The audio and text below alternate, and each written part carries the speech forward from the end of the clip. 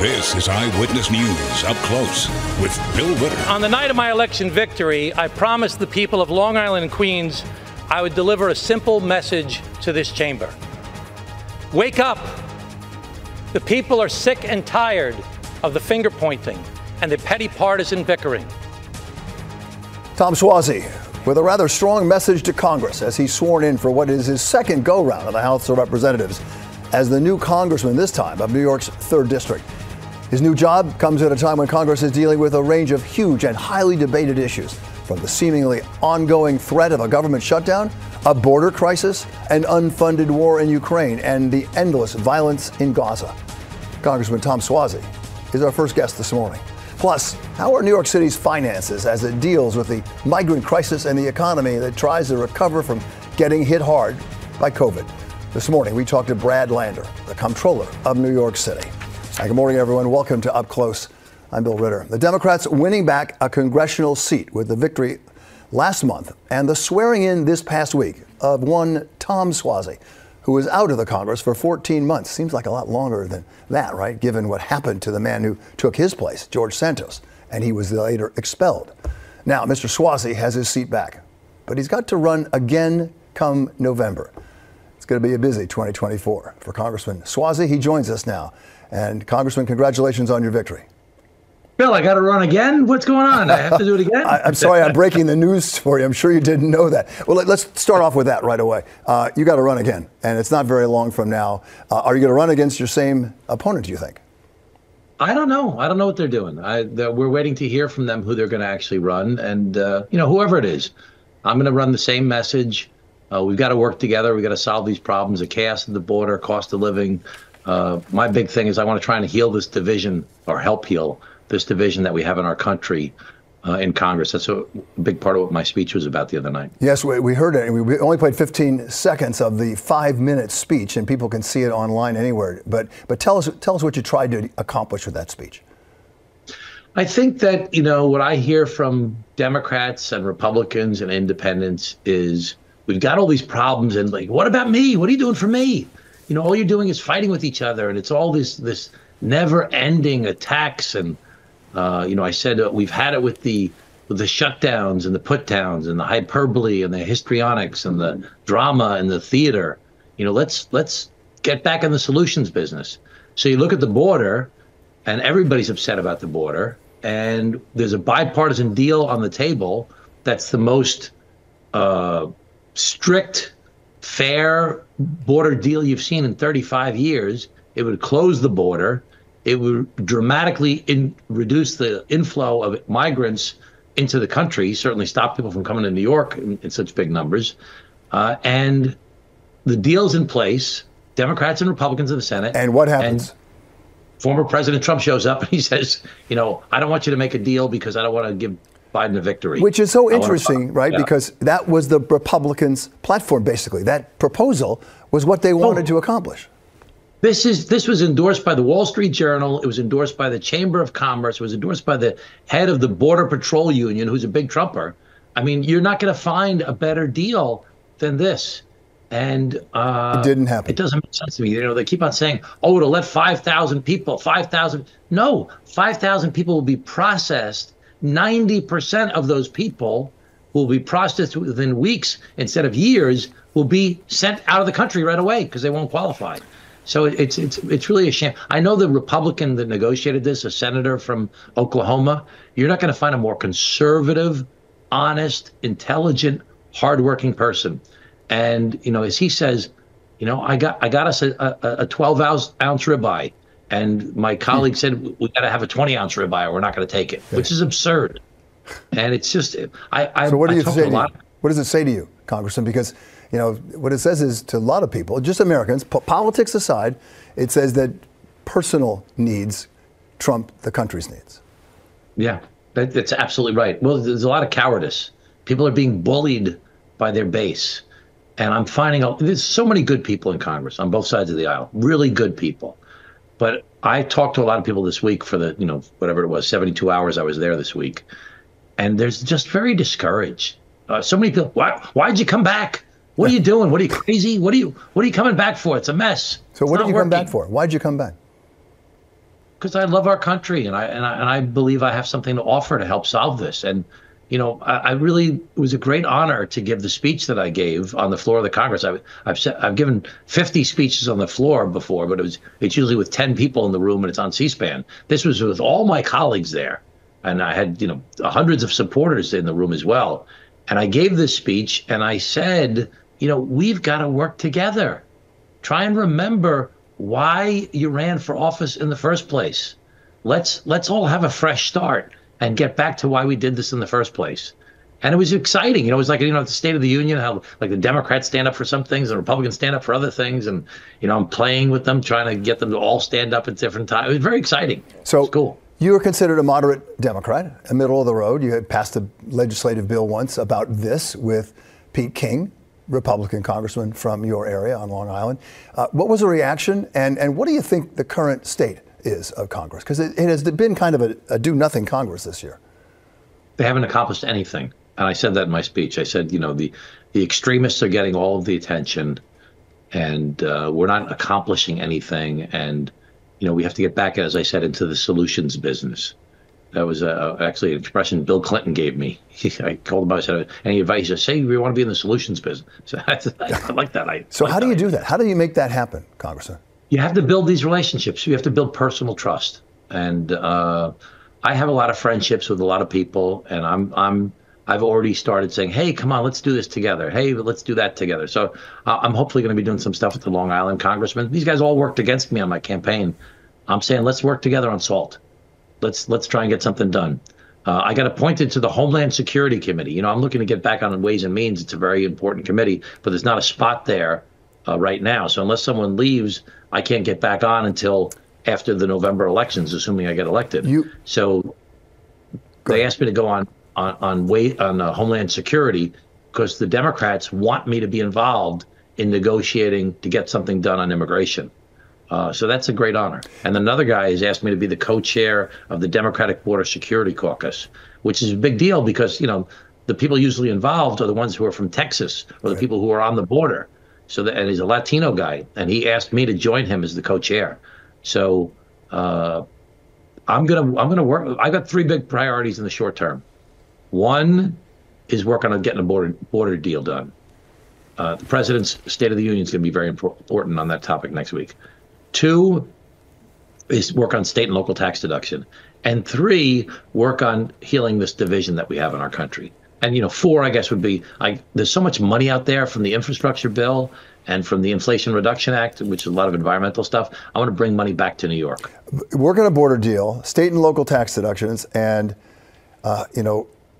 wow, it's just healing the division. No, I have that. It looks all impossible.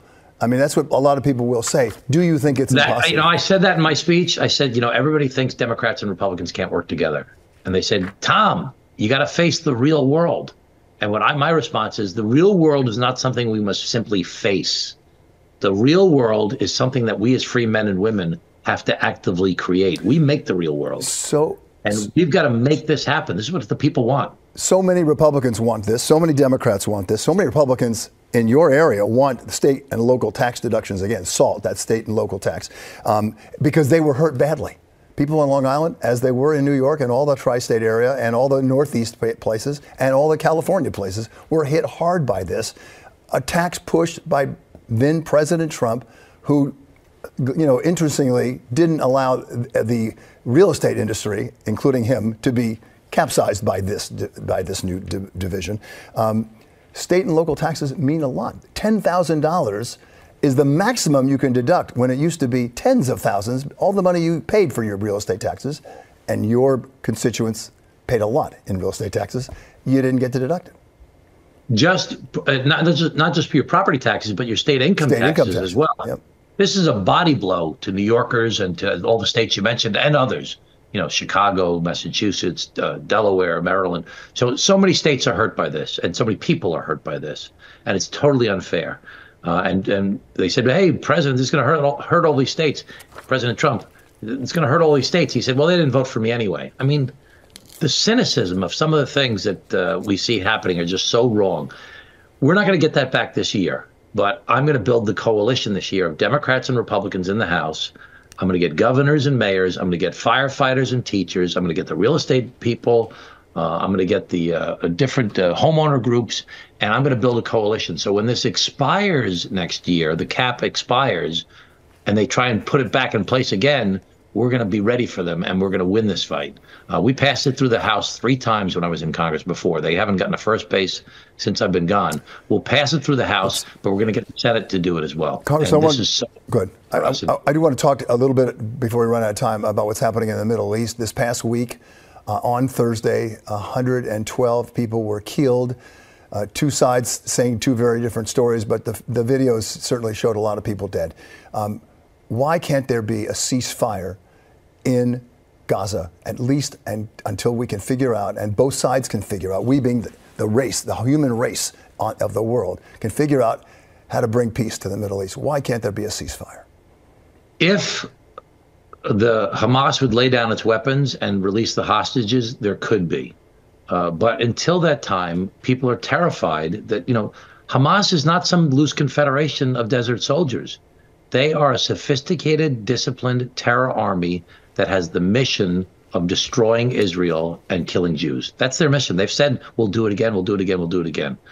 And, I'm hoping that we can team up with Israel and with Saudi Arabia and the other Sunni Arab states to be a bulwark against Iran and get Hamas and Hezbollah and the others out of power and rebuild the lives of these people that have been hurt so badly. Yeah. But I've invited the parents of a hostage who are from my district. The hostage is from my district also, to the State of the Union next week.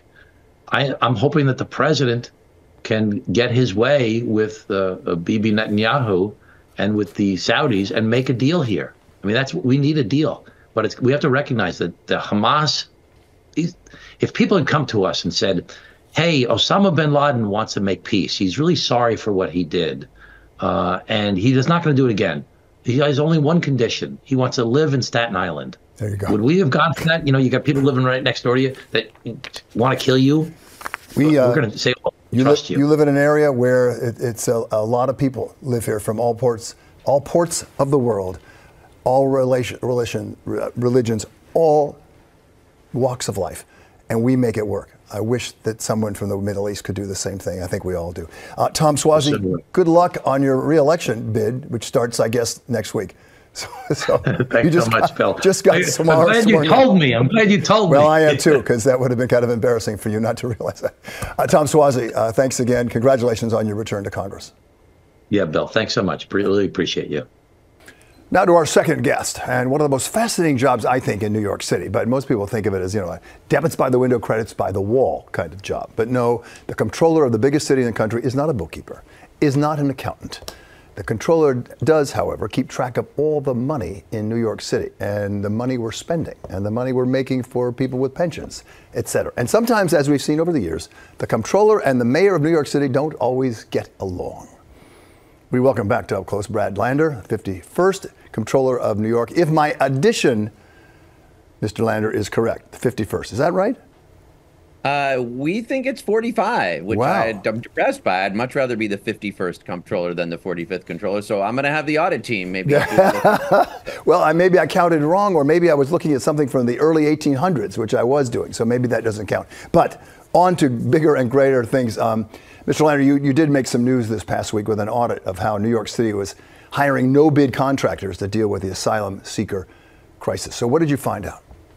Yeah, and it really was worse than that. It wasn't only no-bid contractors. It was that for all of the staffing services that an asylum seeker facility needs, the security guards, the case managers, the managers on site, 4 different agencies had hired 4 different staffing contractors, 3 of them with no-bid contracts, and we're getting wildly varying prices. So for a security guard, there were some folks that were paying $50 an hour, and there were other folks that were paying $120 an hour, way beyond even what the prevailing wage that's required for a security guard is.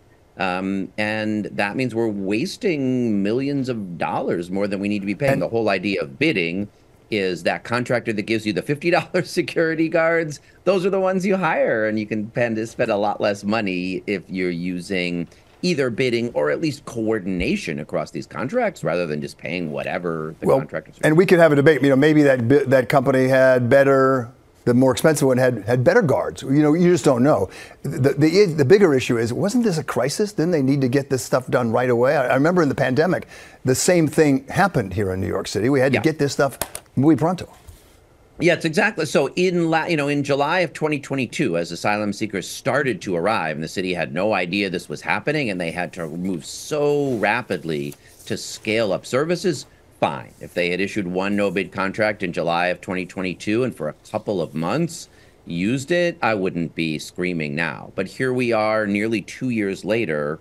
And don't forget, we're talking about 4 different agencies doing overlapping work. There has been plenty of time for City Hall to coordinate across these contracts. So why didn't they? Why didn't it? Because they have stayed in emergency mindset, even though it's 20 months later, and there would have been plenty of time to procure better. Let me give you one quick example. Like when there's a fire and a building needs to be demolished, we have an on-call that's an emergency. But periodically we do an RFP and we have on-call contractors from multiple demolition companies. We get emergency service, but still competitively bid pricing. Okay, let's move on just from that. But real briefly, did the mayor respond to you during that audit? What I will say is often when they think the audits are no good, they say so. And in this one, I didn't hear really a word out of City Hall. So I'm taking that as a good sign that they're studying it and saying to their agencies, hey, guys, we need to spend the taxpayers' money. Okay, let's talk in the broader perspective, Mr. Lander. What kind of situation financially is the city of New York right now? Fortunately, the city actually is the fiscal situation in the short term is pretty good. Revenue has been above plan every quarter of the last 2 years. We started this year with essentially what could have been for next year a several billion-dollar deficit. Revenues are $5 billion more than we projected. So we're going to end this fiscal year, June 30th, with a small surplus that we're going to be able to roll over to next year. There's work to do on next year's budget for sure. That's what the city council and the mayor are doing now. And we sure have some long-term challenges, but honestly, we've been fortunate that the city's economy is growing. We have more jobs than we had prior to the pandemic. And if we get good management, and that's a big if, and we've got a lot of areas where we have to do better, we actually can continue to invest in the things that people need, in affordable housing, in good public schools, in clean and safe streets, and make sure that our economy keeps growing and thriving. You said we need better management. What do you mean specifically? We've given a lot of areas. We actually just released a report yesterday looking at the budget. And we think there's a number of areas where there's, what I think of as like short-sighted or penny-wise, pound-foolish cuts to CUNY or to public libraries.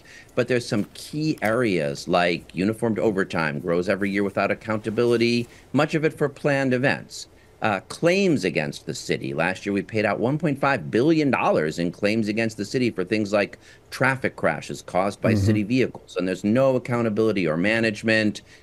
Special education Carter cases are another area where we're just not managing those things well. We could manage our capital projects more effectively.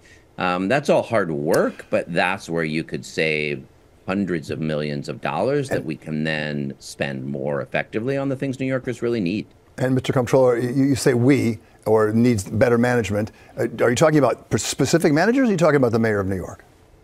Well, obviously, there's a lot of city agencies, so it's a big issue. The administration is broad. There are some agencies that I think are actually doing a great job. They give the sanitation department. I think that new containerization work they're doing, and so I think get rid of the rats. Dealing with the rats. So that's an area where I actually give high marks. There are other agencies that I think have big challenges. We just put out a big report about the city's housing department, which lost so many staff during the pandemic and a lot of long-term management and wisdom. And they need to reboot their operations if we're going to hit our ambitious housing goals. So it's agency by agency, but obviously City Hall is in the driver's seat. 10 seconds left, or 10 seconds for the answer. You thinking of running for mayor? I love this job as New York City Controller. We're still only 2 years into this term, and we'll get to 2025 when it's a little closer. We got big elections this year. We are 2 years and 2 months into the term. Thank you, Brad Lander. Really appreciate it. Good luck. Straight ahead, our political team on the dueling presidential visits to the border. Next. People who disappear without a trace. Where is she? The most notorious murder cases in New York. Pure evil. And the most devious killers. There's a Hannibal Lecter feel to him. For chilling true crime stories, follow the True Crime NYC podcast wherever you listen. Let's get right to our political team. ABC News political director Rick Klein and political consultant Hank Scheinkoff. Gentlemen, there are 4,500 different issues we could begin with, and I'm not sure which one we should begin with. I'm going to go like this. Okay, the Supreme Court. And what did it just do this past week, and why didn't they start talking about it a month and a half ago? Rick? They did a huge favor for Donald Trump. It's almost like an in-kind contribution to his campaign to give him this kind of time. Everything around his legal strategy and his political strategy is playing the clock. And he got the Supreme Court to agree to hear this challenge to really unusual claim that he enjoyed full presidential immunity for anything he did as president. The appeals court rejected it. It took them a while to do it, but it was a few weeks ago. And now the court's finally saying they're going to hear it. They're not going to hear it to the end of April. They could decide on it, whenever they want. Realistically, there's no trial in that Jack Smith January 6th related case until late summer and into the fall. And it's very possible, if not probable, that even if the court rejects it out of hand, he's not going to stand trial at all on this before the election. Because it's too late, right, Henry? Absolutely too late. What he should do, though, is buy some chocolates and flowers and send them to every member of the Supreme Court for bailing him out and making the conspiracy argument that he was suddenly, he was purposely set upon by the media and by the politicians overall. He's made that, they've made that real now. Okay, let's talk about one more brief thing about this particularly, because there's a lot of talk among a lot of people, different sides of everything, that maybe Supreme Court Justice Clarence Thomas should, not be weighing in on this because his wife was an organizer for one of the January 6th rallies. Rick? Yeah, look, there's no enforcement mechanism for that. I think by the letter of the law, a lot of judges at another level would almost be forced to recuse themselves, but there's nothing that forces Clarence Thomas to do that. And I don't know that anyone has control of the Supreme Court right now, but I don't think it's Chief Justice Roberts. This is a conservative majority, and they're done there, because of Trump. And it's really a kind of an odd week. We heard Mitch McConnell saying he's stepping down from leadership. Part of his legacy are those 3 court justices on the court, and part of their legacy might be making it easier for Trump to become president all over again, whether that's what McConnell intended or not. This is kind of a mess, Henry. It is a terrifically bad day for democracy, but look. Why would we ask Clarence Thomas to do the right thing when he hasn't done it thus far? Recusing himself would be the appropriate thing to do to protect democracy, but that's not really his interest. Okay, I do want to talk about Mr. Biden next, but actually first, really quickly, Rick, you were in a meeting on the record as a reporter with Nikki Haley this last week. How long does she stay in this race? She is not committing to anything beyond Super Tuesday. What she's saying is if she does well, and continues to get votes, she may see a path forward. But she's not even, I think, at this point, pretending like there's a chance for her to win the delegates to overtake Trump. It's all about sending a signal, sending a message. And to her mind, getting 30-40% in a bunch of primaries is the warning sign that she wants to send to the Republican Party. But this sure feels like a campaign that is winding down. She's not particularly happy about it, and she's still not ruling out potentially running as an independent under no labels or something else. But I think this is the end. And I think Tuesday, Super Tuesday, with this huge group of states voting across the country is probably the end of any challenge and really the de facto start of the general election campaign. It's a matter of hours at this point about Super Tuesday. Hank, if you were the political consultant to the former governor, what would you tell her? Save her money and buy a house. That would be a good idea. The idea that somehow she's going to believe that people will remember this. I can tell you the names of multiple candidates said we're staying in this because there's a future. No, there's no future. Go away and come back maybe in 4 years if you're lucky. Okay, really quickly, gentlemen, about 30 seconds each. Let's talk about President Biden. He and former President Trump were at Texas at the same time this last week. What's he look like right now, Rick? Well, I think there's an argument to be made that he needs to lean in on this issue, but there's also an argument to be made that anytime he's talking about the border is a time that's good for Donald Trump. A lot of Americans are seeing the chaos at the border and equating it with the rising crime in cities and looking at Trump's leadership versus Biden leadership, and Biden doesn't look that great. But I think he's going to need split screens like this, State of the Union in this coming week on Thursday, a huge moment for him. Hank, you got the last word on this. Bomb the State of the Union address. Don't do well. He's in real trouble. Do well. This could turn the tide very quickly and create a new momentum for his, frankly, majority. Should be an interesting month. March will be in politics. Rick Klein, Hank Scheinkoff, as always, gentlemen, thanks for your insights. Take care of yourself. Thanks, Bill. All right. Thank you, Bill. And we'll be right back. That's going to do it for this edition of Up Close. Tiempo with my pal Joe Torres is coming up next. If you missed any of today's programs, not to worry. I'm going to post today's segments on my Facebook page sometime tomorrow. And you can watch the show on our new podcast. Yep, we made the big time. And on any of our ABC7 NY platforms, that's where you can see the podcast. Thank you all for watching. I'm Bill Ritter. And for all of us here at Channel 7 Eyewitness News, we wish you health and peace. And let's take care of each other.